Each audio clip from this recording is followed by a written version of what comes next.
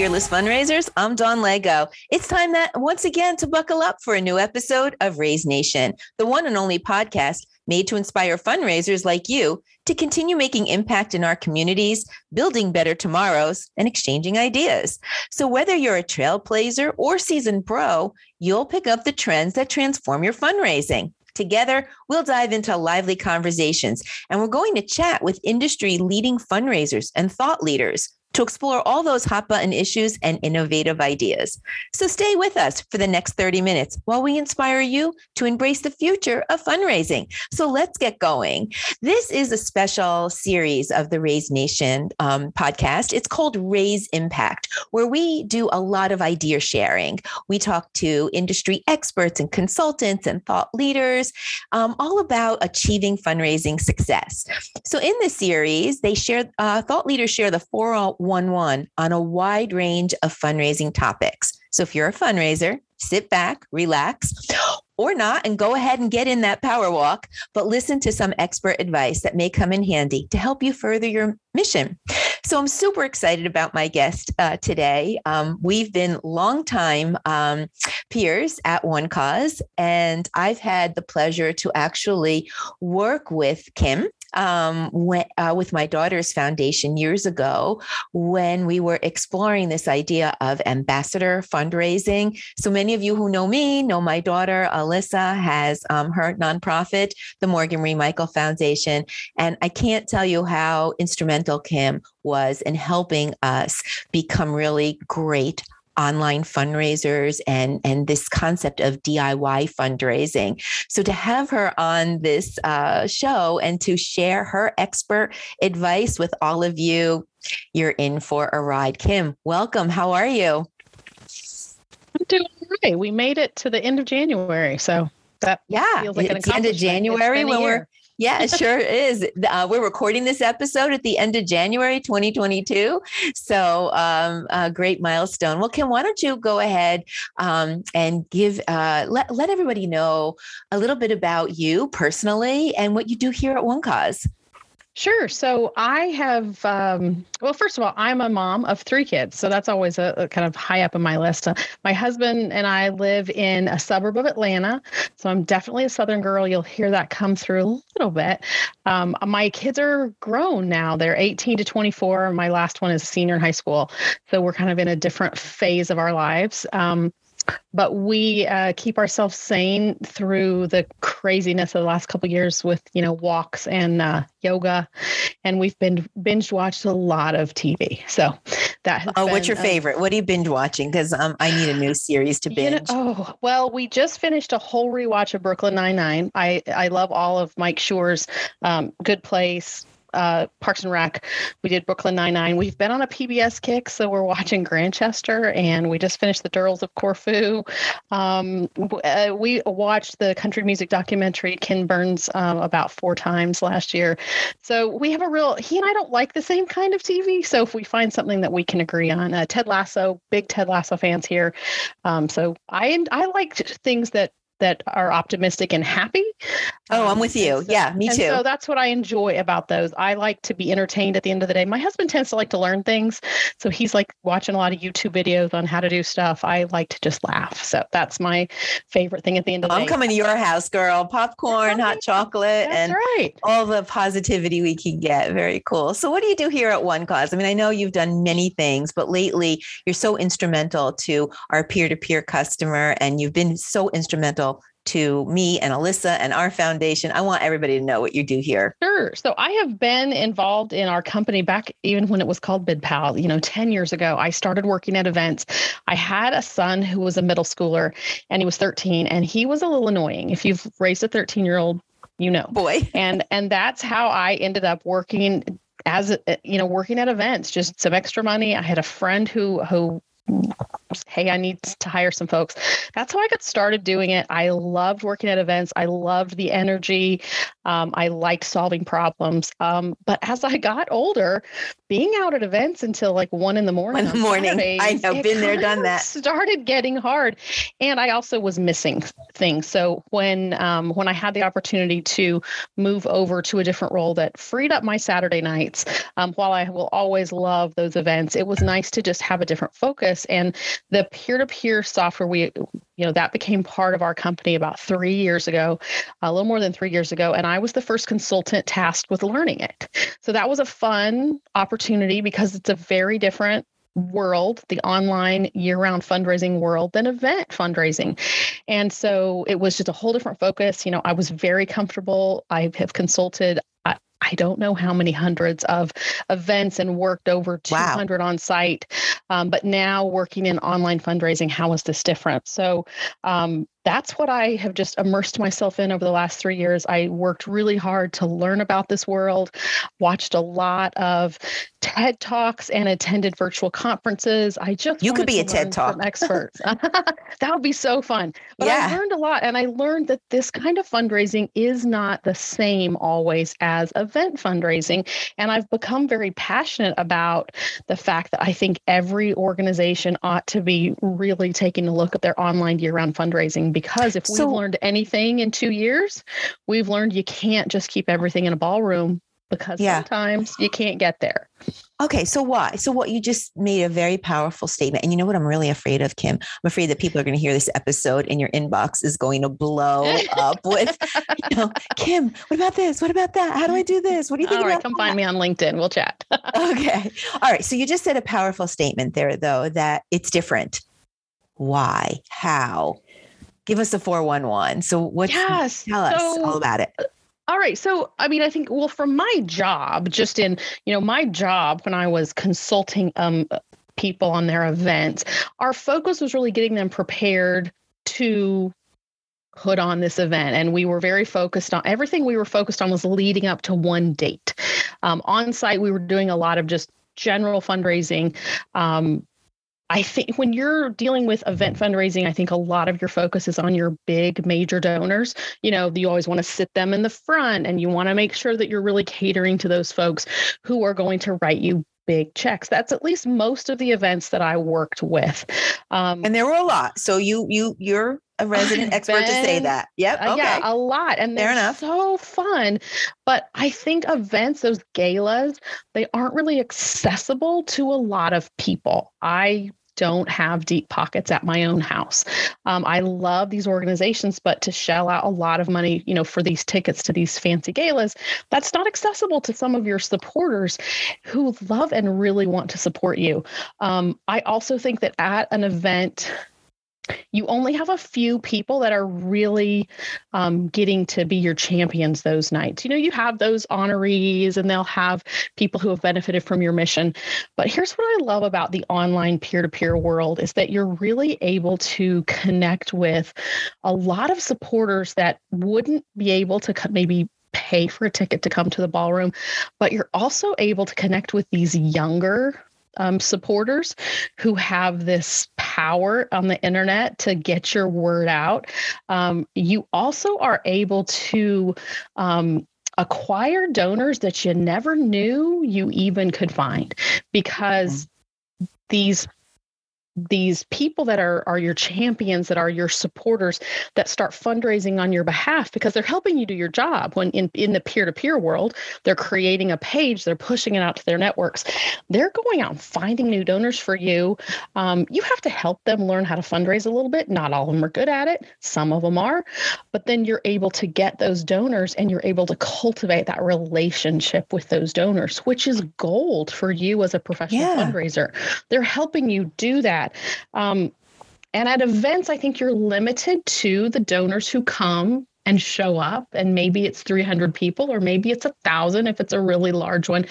But the power of this online fundraising and promoting your mission online, you can reach people across the country that don't live in your community, but maybe their grandchild has benefited from something with your mission. And I'll tell you, grandparents, they're passionate. I have a grandson.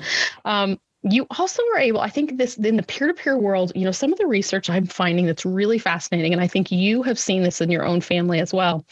These Gen Z kids, they are philanthropic. They have a philanthropic heart that I don't think my Gen X generation did in the 80s. I'm thinking of my own life in high school in the 80s and 90s. I'm dating myself. I was not thinking about philanthropy. I really wasn't. That came much later in my life, but I have a daughter who's a senior, as I mentioned before. You have a daughter who started her own nonprofit. I mean, these kids are thinking about making the world a better place. I just think differently than we did. I think they see this world, and through all of these things that they're a part of, right? Instagram, TikTok, Snapchat. We're on Facebook, the kids aren't.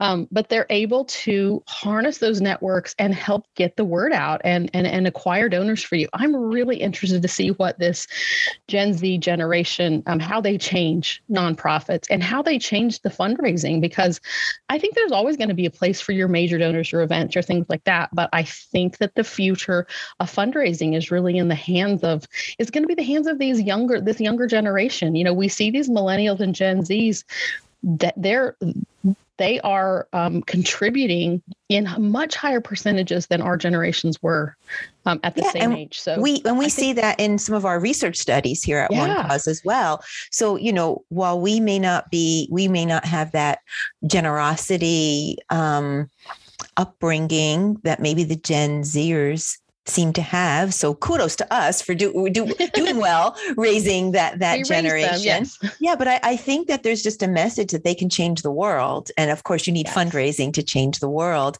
And it's natural for them, right? They aren't afraid to ask, it's not, is that what you're seeing? Like, is that why we're telling the nonprofit about this concept of DIY fundraising? Let me do a tangent real fast. Sure. I know in marketing, we talk about user-generated content, right? Like, it's great when we say it at One Cause, but it's really great when somebody else says it and their content, right? So it's the same thing. When a nonprofit is fundraising, okay, it's great. They're a nonprofit. What else would they do except fundraise, right? So of course, but when somebody else is endorsing them in a way and fundraising for them, power, right? And is it working? And we're recommending that, of course, at One Cause, but is it working because it's just so natural for that generation? Or what's the success? What do you attribute to this phenomenon? I think it's that generation. And then but I also think even the rest of us, we communicate differently than we used to. Think about I remember being 16 years old and dragging that phone with the long cord that I had paid for so I could talk to my friends after school, and I'd go out on the porch so my brothers didn't listen. That was kind of how we communicated, and you could communicate with one person at a time unless you knew how to get in a second person. And I didn't. But you look at these kids, they're communicating. And I think not just the kids, like I said, I mean, my mother-in-law is in her 70s. She texts more than I do. We're communicating with a lot more people. Through our phones, whether it's texting or whether it's, posting something on social media, we just are able to look, I think there's something said for quality, right? I'd still rather have a phone call with a friend, let's be honest. But just the general kinds of, if I'm passionate about something, if I want to share something that is important to me and I put it on social media, it gets legs. It finds more a broader reach for faster. Sure. And I see this. My birthday was a couple weeks ago, and thank you. You see people that do birthday fundraisers, in talking about DIY. That's become very popular on Facebook. When it's coming up on your birthday, they say, "Hey, do you want to fundraise on behalf of a nonprofit?"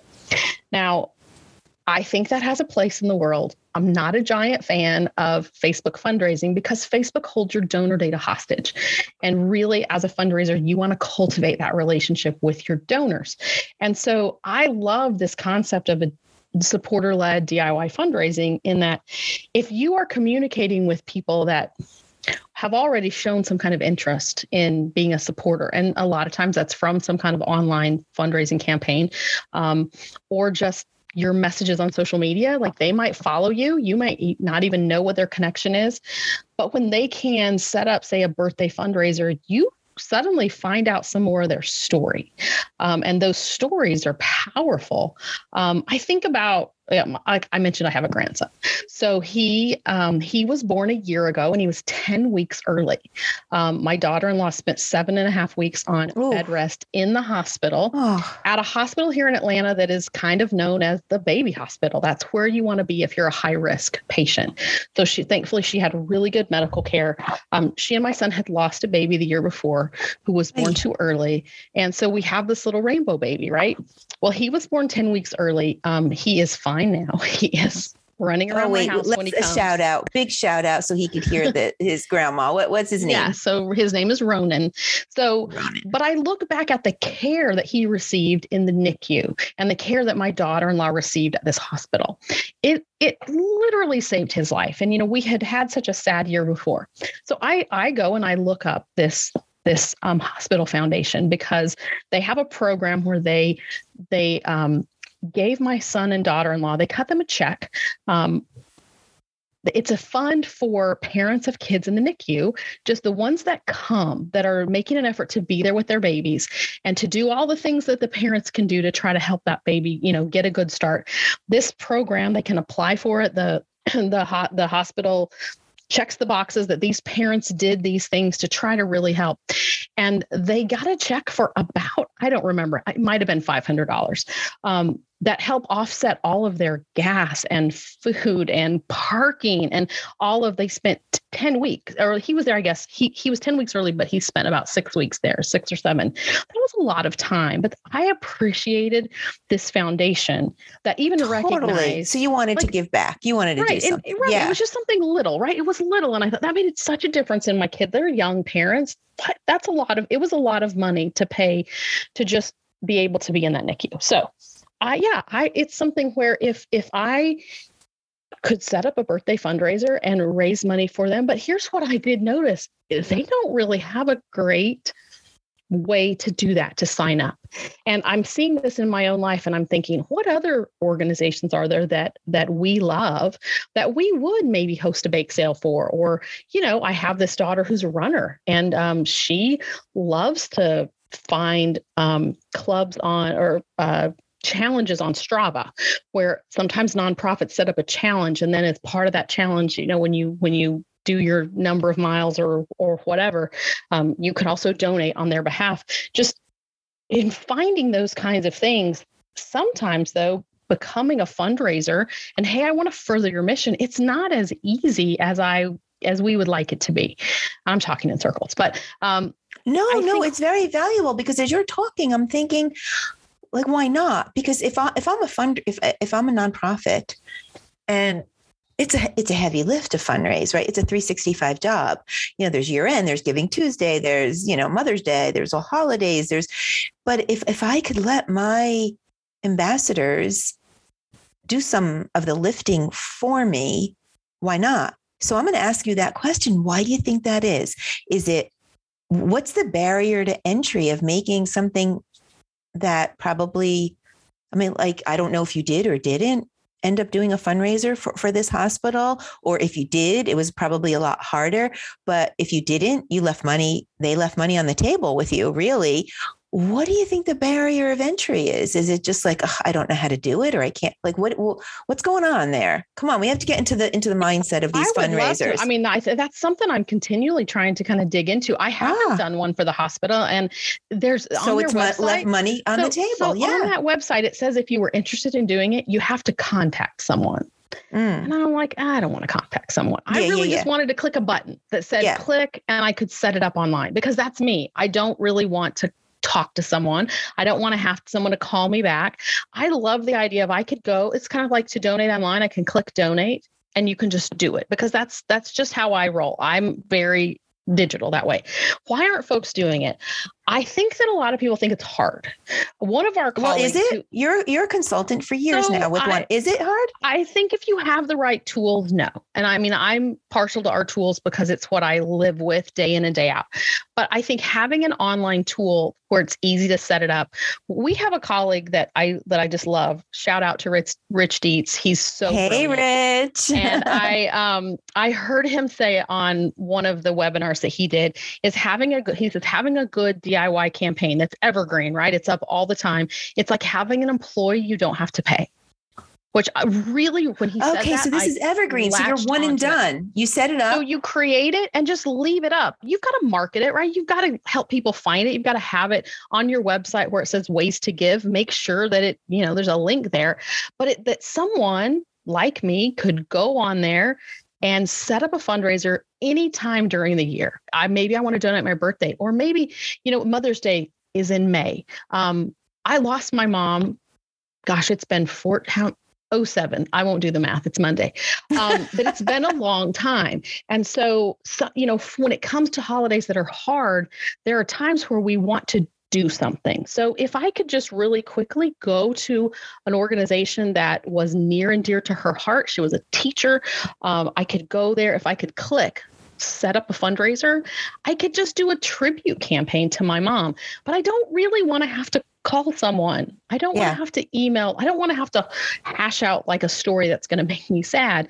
But if I could just click, create a page, and then I could send it out to the people that I know loved me, love my mom, I am positive I could raise some money on their behalf, but I want it to be easy. So I think some people think it's hard. I do think there's an investment of time to set one up and put it together the way you want to do it. But once you get it up, there's not a lot of maintenance, really. It's marketing it. It's reminding people it's there. Maybe you're answering some questions, but choose a tool that is easy for your supporters to use, right? You want something user-friendly. We know donors always tell us we want things to be easy. We want to be acknowledged when we make a donation. We want to know what you're doing with our money. I think for supporters, fundraisers, we also wait. Let's do that again. What was that? What was that trifecta that you just said? Sure. We want it to be easy. Wait, I got to get that again. Yeah, easy. Yeah, we want it to be. We want to be acknowledged. So donors just want you to say thank you. Doesn't have to be like, you don't have to send them like a jacket or a t-shirt, just a thank you of some kind. And they want to know what you're doing with their money. So that's on the donor side, right? We know that drives donors. Those are three things that our research, One Cause did that research a couple of years ago. I say that to someone every day. Supporters, fundraisers, what do they want? They also want it to be easy. Yeah.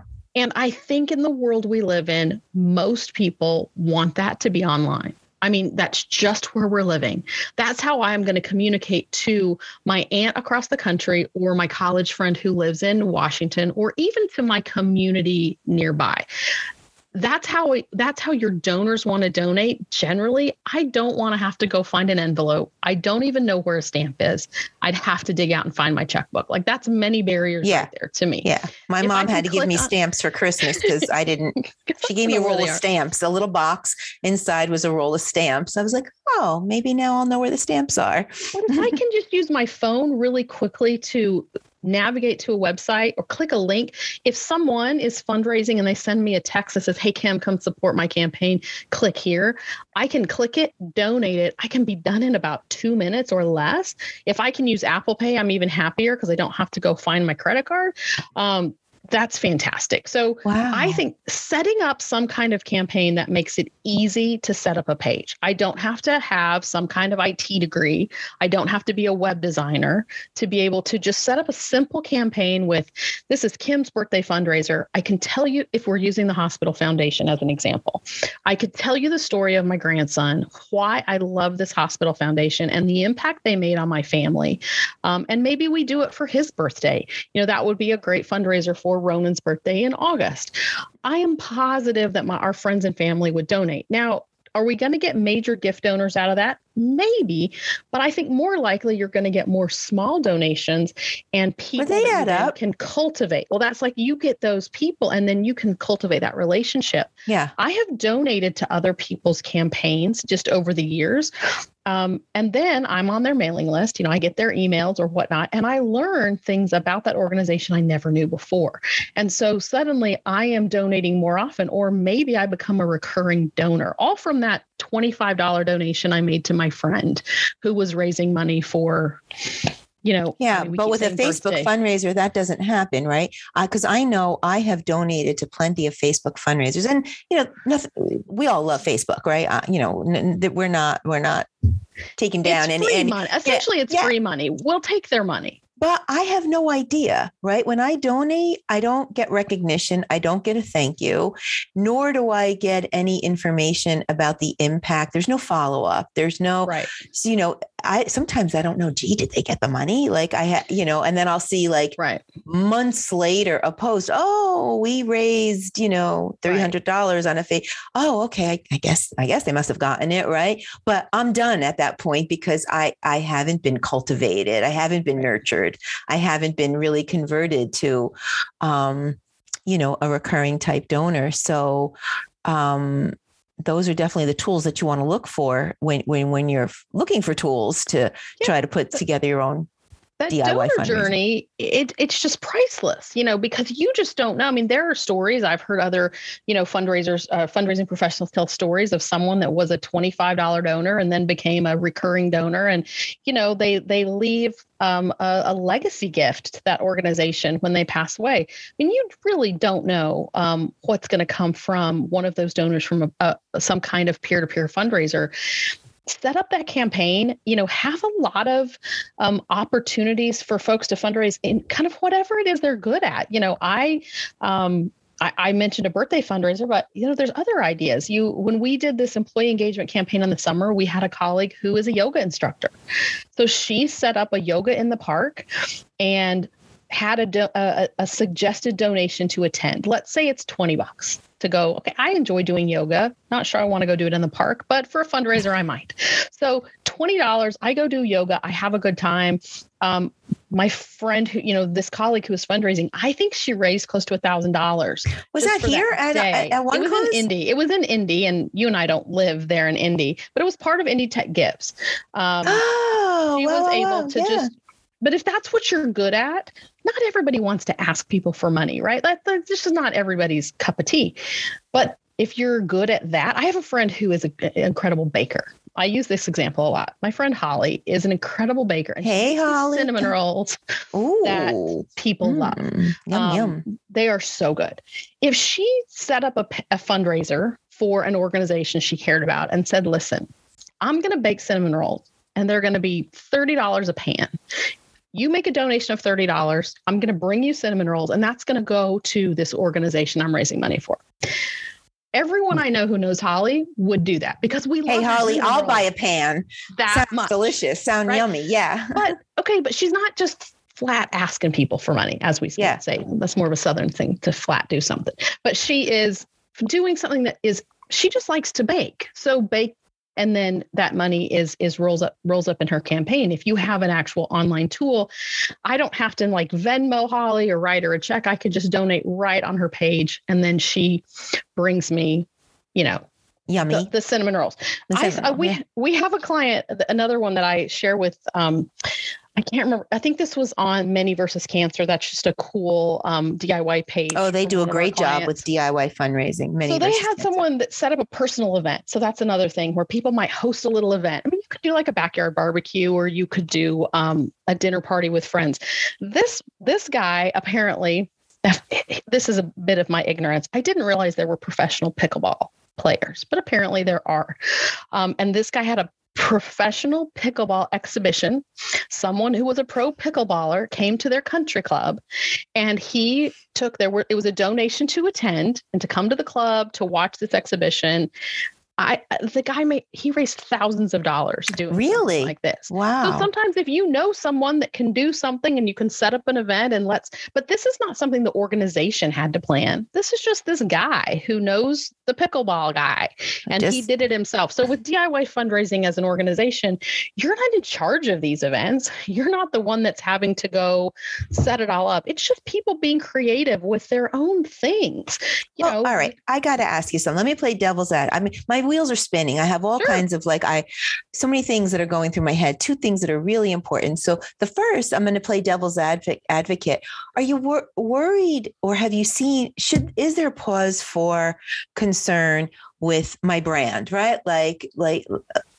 I know even my very small grassroots, organization, well, my daughters, we still try to have like, brand restrictions. And, pickleball sounds fun, but, what if this guy's off and running with maybe images or verbiage, or is there any concern about, have you seen, and should there be any pause about, oh my God, what is that person going to be doing? That might hurt the brand. What's your thoughts there?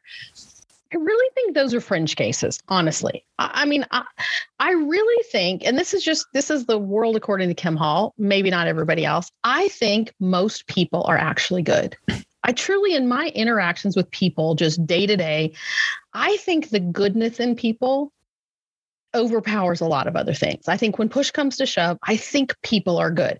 Because we don't hear about the good on the evening news. We only hear about right. the drama. Atlanta, so right? of course, yeah. There's a lot of trouble in the world for sure. I choose to believe most people are good. I choose to think most people that are supporting a nonprofit are doing it in a positive way. Now, I think that it could be a fringe case. I do think as an organization, you keep an eye on those things. If you saw something that you wanted to take down, I think you probably could just, take it down. Maybe you have some guidelines for your fundraisers, but I do think most people are good. And I try to plan things like fundraising around the majority, not the fringe cases. Yeah. Because I just think if you start going, I used to be a teacher. If you start going of all the what ifs, what if they do this? What if they do that? I mean, you'll drive yourself crazy. Yeah. But I do think that you do have, if you do have, when I'm working with a school, for example, one of the things that our software does is like Twitter, for example, will listen to a hashtag. We have social listening on Twitter. I encourage them to really go and search the hashtag they want to use on Twitter to be sure no one else is using it, because you don't want questionable content, especially when you're in a school with children, coming into a timeline. So I do think you can do some, due diligence up front to try to recruit the right people to be your fundraisers. And also that, there's an understanding of what you expect. We could talk about this all day long, but I do think when you are setting up some kind of DIY campaign, you want to invest. So I think you need some time to invest in putting together this campaign so it looks nice and it's on brand. I think you also need to invest a little bit of time in some participant tools, some fundraising resources, because these people aren't professional fundraisers. Have some sample emails, have sample social media posts that are words that you've wordsmithed that are on brand for you.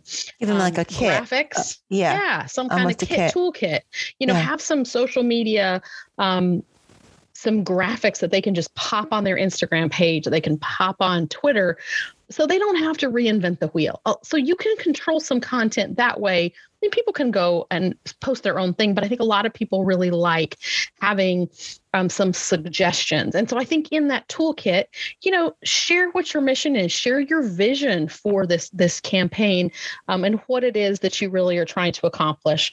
And I think 9 times out of 10, or maybe 9.5 times out of 10, I think they're going to come through for you, and they're going to really help do that. But that is an investment. You asked me earlier about barriers, and I think every nonprofit is strapped for time. Every nonprofit is probably a little understaffed, especially right now.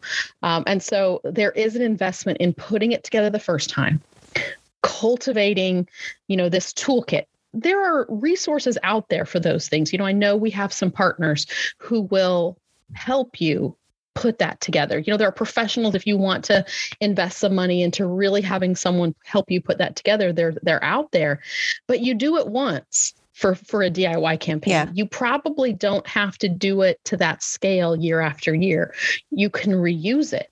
You can see what other people are doing and borrow some of their ideas. I mean, that's like when I was a school teacher, that was like the first law of school teaching. Teaching, my friends would say, you don't reinvent the wheel. If someone else does something and you like it, you borrow their idea. Like that's fundraising. Yeah. Don't you feel like it's the same way? Copycatting is good. Yeah. Whatever Make idea it your own. You see. And if you see someone has some cool resources, I think that these people are willing to fundraise for you, but they may not know as much about your organization, obviously, as you do. or they may not even know as much about whoever recruited them to help them, to help you fundraise. So having something for them that's on brand, this summer when we did our employee engagement campaign, I did not know much about the American Foundation for Suicide Prevention before we did that campaign. And they had a resource page for Indie Tech Gives, you mean, right? Correct. For right. That's what One Cause raised money for. Yep. And they had a resources on their website that did have those social media, just the cutest. They were so good. I remember. Graphics. Yeah. And it was so easy for me to pop those on my socials and share them.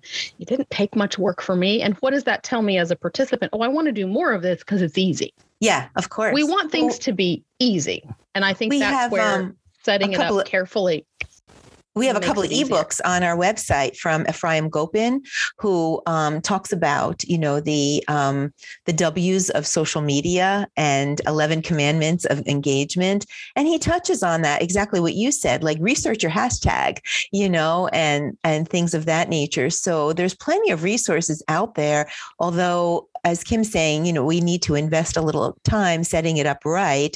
There's definitely, you're not alone, right? Like Ephraim's ebooks are amazing with the whole social media do's and don'ts. So there's ways to help you get to this social kit that we need. It's probably important to develop and makes life easy for you and for your donors. All right, I want to move to another topic, Kim, because my wheels are spinning. We talk about Mother's Day and Father's Day and birthday and anniversary campaigns and that sort of thing. But some of us want to tap into the power of our company match programs, right? Many, many people across the world work for a company that are also generous and have corporate social responsibility programs and employer match programs. Am I off base here? But help me understand, is there a way to tap in? Because now we're doubling donations, right? Now we're taking $1 raised and making it, $2. Is there a way to incorporate that whole match world into this DIY fundraising, or am I off base here? Enlighten me. No, I love that thought. We partner with 2 companies that do just that. They're very good at that. One is called Double the Donation. They're based here out of Atlanta. So shout out to Double Donation. Donation and Amply. So those are 2 that our software will integrate with. Like we have. So it's an integrate. So it's right in our software. Correct. If you with the One Cause software, if you have an account with either of those 2 companies, those 2 softwares, you can enter your credentials into our software, and then every campaign you ever run through the One Cause software, your donor will type in their employer, and then that software, Double the Donation or Amply, they go and search for a match, their database for that match. So I would definitely check out companies like that to see if they can help you. Organizations that I know who've used services like that, they tell me it's just found money. It's money that they weren't finding. Okay. And those softwares do have a cost involved. And they said it's worth it to us because it's money we didn't have. Mm-hmm. So it's found money for us. My husband worked for AT&T for a long time back in the day. They had a matching program, but I would forget about it. When we were donating. And I think that I'm not alone in that. I think we forget sometimes. So using a service like that, I really think it's powerful and helpful.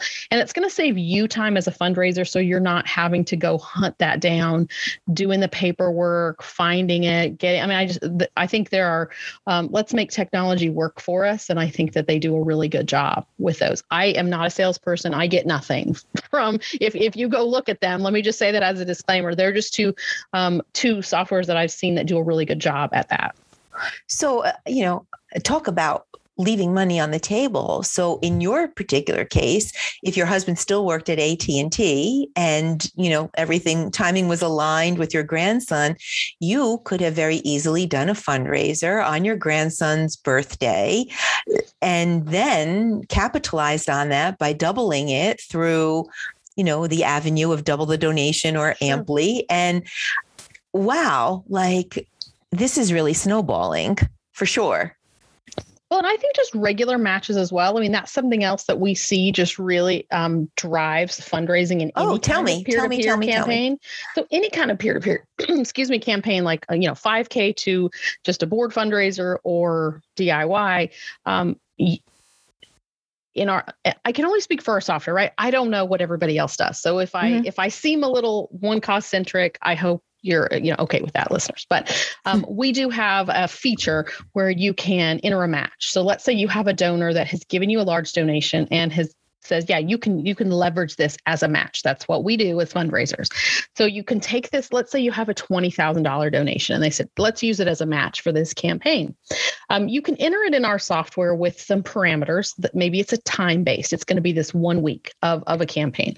I love having a match maybe midway through a campaign when things get slow. People sign up, for a fundraiser. They're really excited about it. And then they forget about it. And then if it's leading up to, say, an event like a 5K, well, then towards the end, they get excited again. I think any kind of fundraiser has a lull in the middle. And so a match is a way that you can generate some urgency with your donors. If I go to a site to donate and I see a pop-up or some kind of announcement saying this week, your donations are going to be matched, I'm more likely to actually finish that donation than saying, I might come back next week. Well, no, I want the nonprofit to get double what I'm donating. So I think marketing a match, I think there really is some marketing involved where you want to let people know that that's there.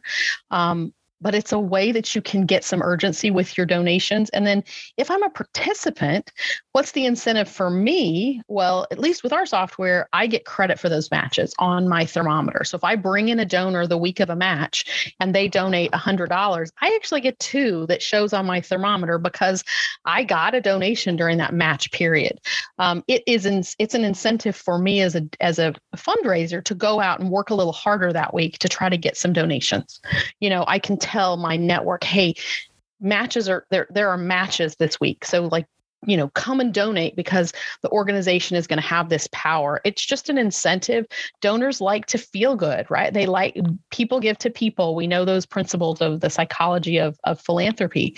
And they want to feel like they're doing the maximum amount of good that they can do. And so it feels good to say, I donated 100, but the organization got 2. So I think every campaign ought to have at least one match. Now, if you have a match every single week all the time, that's probably diluting it. Yeah. I do think it's exciting. And I think it's exciting to see that go in incrementally. And really strategically figuring out with your campaign, when is the right time for that match? Sometimes it's in the middle. I've seen some people do it at the beginning to try to jumpstart. I've seen folks do it at the end if they're trying to get to a goal, we're almost there. So I think that's where you use your fundraising expertise to figure out when it makes the most sense for you. So many great ideas. I can't believe that we've consumed a full half hour already. I can talk to you forever. Could talk all day, Dawn. Yeah, we sure could. And I know you've helped me so much, in Alyssa's foundation. So you're just good at what you do. And we love having you. We're very, very lucky to have you here, as are all of our fundraisers and all of our customers. So I think what I'm saying here is I'm going to have you back for a part 2. Are you up for that, Kim? Yeah, let's see. I'd love to see, I think there's probably places you can leave comments or, to send us some feedback. I'd love to hear more of what people are curious about. And we just truly at the core of what we do, Dawn, I think it's why you work in this industry and so do I. We want to help organizations further their missions. And we don't just say that. When I hear customers telling me about their missions and why they got involved in this, it's often that I, get teared up during the day because they're just so passionate. I love what they're doing, what these fundraisers are doing. I just want to help them. I want to help them make it easier. And I want to help them be able to use their time on things that really matter in the mission. And let's make the technology be easy. But I just really... we want to make the world a better place, and we can only that comes right from our CEO. Donor at a time, right? Yep. And not just saying that, truly, that's why I do what I do. I could be doing a different job, but everyone here at One Cause, I think.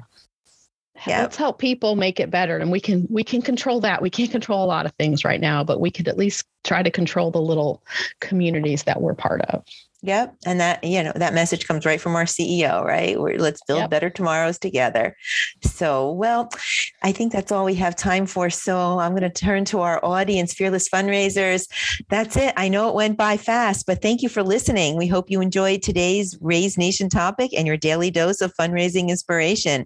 Tune in for a new episode release every Thursday at 12:30 p.m. Eastern Time. That's Thursdays, 12:30 p.m. Eastern Time. In the meantime, be sure to listen to all the episodes of Raise Nation Radio. Follow the channel that gives you those notifications about our new guests. We're on Spotify, Apple Music, Google Podcasts. We're also on demand at Raise on our Raise website and as well as onecause.com. Fundraisers are doing amazing things to build better tomorrows for our communities. That's what Kim and I have been talking about. Stories are just awe-inspiring, and you won't want to miss a single episode. I would like to thank our sponsor, One Cause, for making this episode possible. One Cause is driving the future of fundraising with easy-to-use software solutions that help nonprofits connect with their donors. Be sure to check us out on onecause.com and visit the resource tab on our homepage for a broad catalog of ebooks and different resources that you'll find helpful. We mentioned too right here today, Ephraim Gopin on social media engagement and the do's and don'ts. Be sure to check that out. So huge shout out once again, and great thanks to my guest, Kim Hall, for sharing your expert and authentic voice. Thank you, Kim, so much. You're going to have to come back again. I hope you enjoyed being with us today.